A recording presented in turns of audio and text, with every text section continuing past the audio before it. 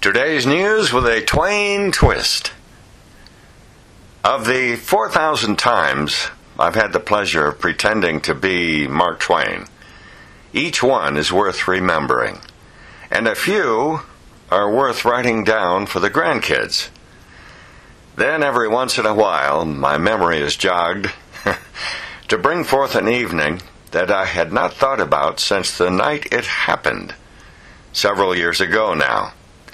And this happened yesterday when I stopped into Camp Richardson to see if any changes had been made in the past few years. As I walked into the lobby, a distant memory of an evening there drifted peacefully through my mind, and I had to smile.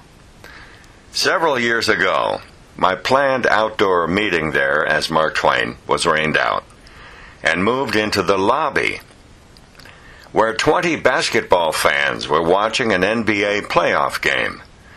They were not happy, as they were asked by management to watch the game without sound, and they would have to listen to Mark Twain at the other end of the room.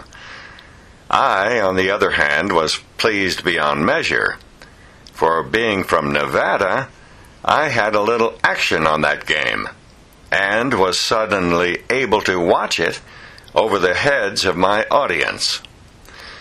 Well, it was a barn burner of a game and went right down to the wire with a buzzer beater to win it for my team.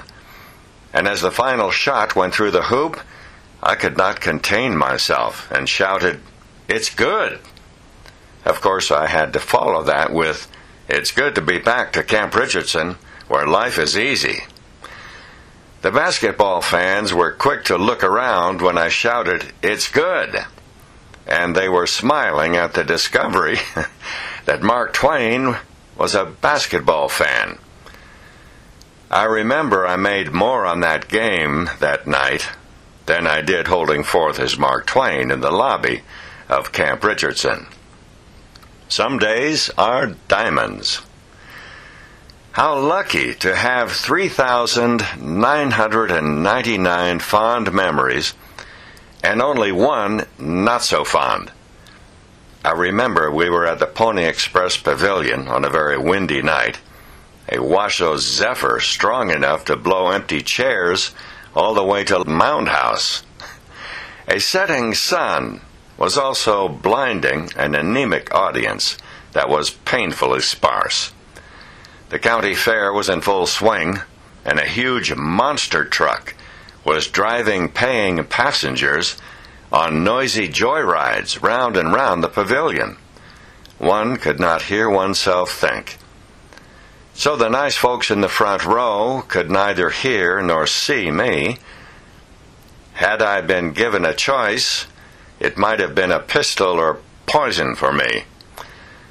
Mercifully, once my program came to a premature close, a sympathetic stranger offered to buy me a drink. We've been the best of friends ever since. Some days that start out to look like bearscat turn out to be diamonds. Please join us next Friday for today's news with a Twain twist. It's free and worth it. Meanwhile, should you be seized with a spasm of virtue, do make a small donation to that magnanimous charity, Sierra Community House, for which we thank you in advance.